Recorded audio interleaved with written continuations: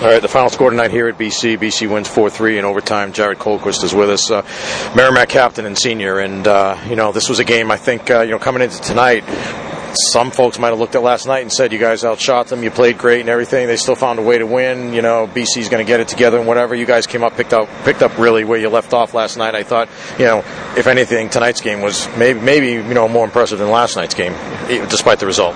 Yeah, I think both games, typical playoff hockey. Both games could have gone either way. I thought we, certainly gave ourselves a chance to win both nights, and unfortunately, it didn't go our way. Looking at what happened, and it started out the same way, no score until late in the second period. Finally, they get on the board, but down 2-0. Was there anything that had to be said or anything on the bench? I mean, it seemed like you guys certainly picked it up, but I'm guessing everybody knew what had to be done.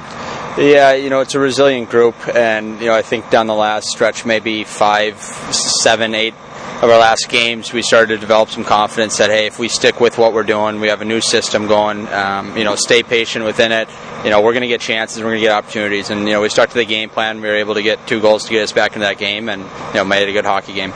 When you had so many chances even before that in the game, when it was still 0-0, a lot of and it just seemed like, I don't know, puck luck, hockey gods, whatever it was, wasn't going your way. But how do you keep focus at that point and continue working?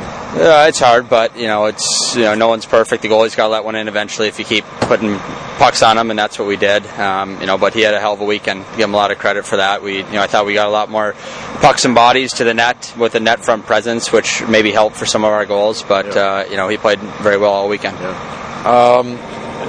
You get the power play goal late in the second period to tie it up at 2-2.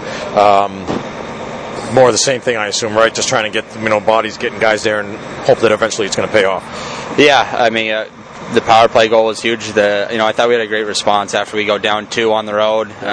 You're thinking, well, they're out of it. We kept pushing, we got back in the game, and gave ourselves a chance at the end there. Yeah. Same thing in the third period too. They took the lead. You guys had pushed back there, obviously, and then tied it up again.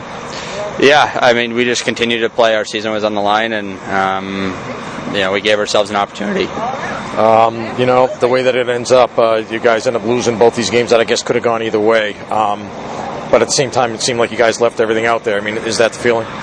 We did, yeah. I know. I feel for the rest of the senior class. We had a great time here at Merrimack, and would like to go longer, but that's how hockey goes sometimes. It's a bounce, it's a fluke bounce, and it's unfortunate, but it's reality. So. All right, Jared, thanks. We appreciate it as well joining us when we asked you to. Did a great job this year as captain. Thank you. Thank you very much.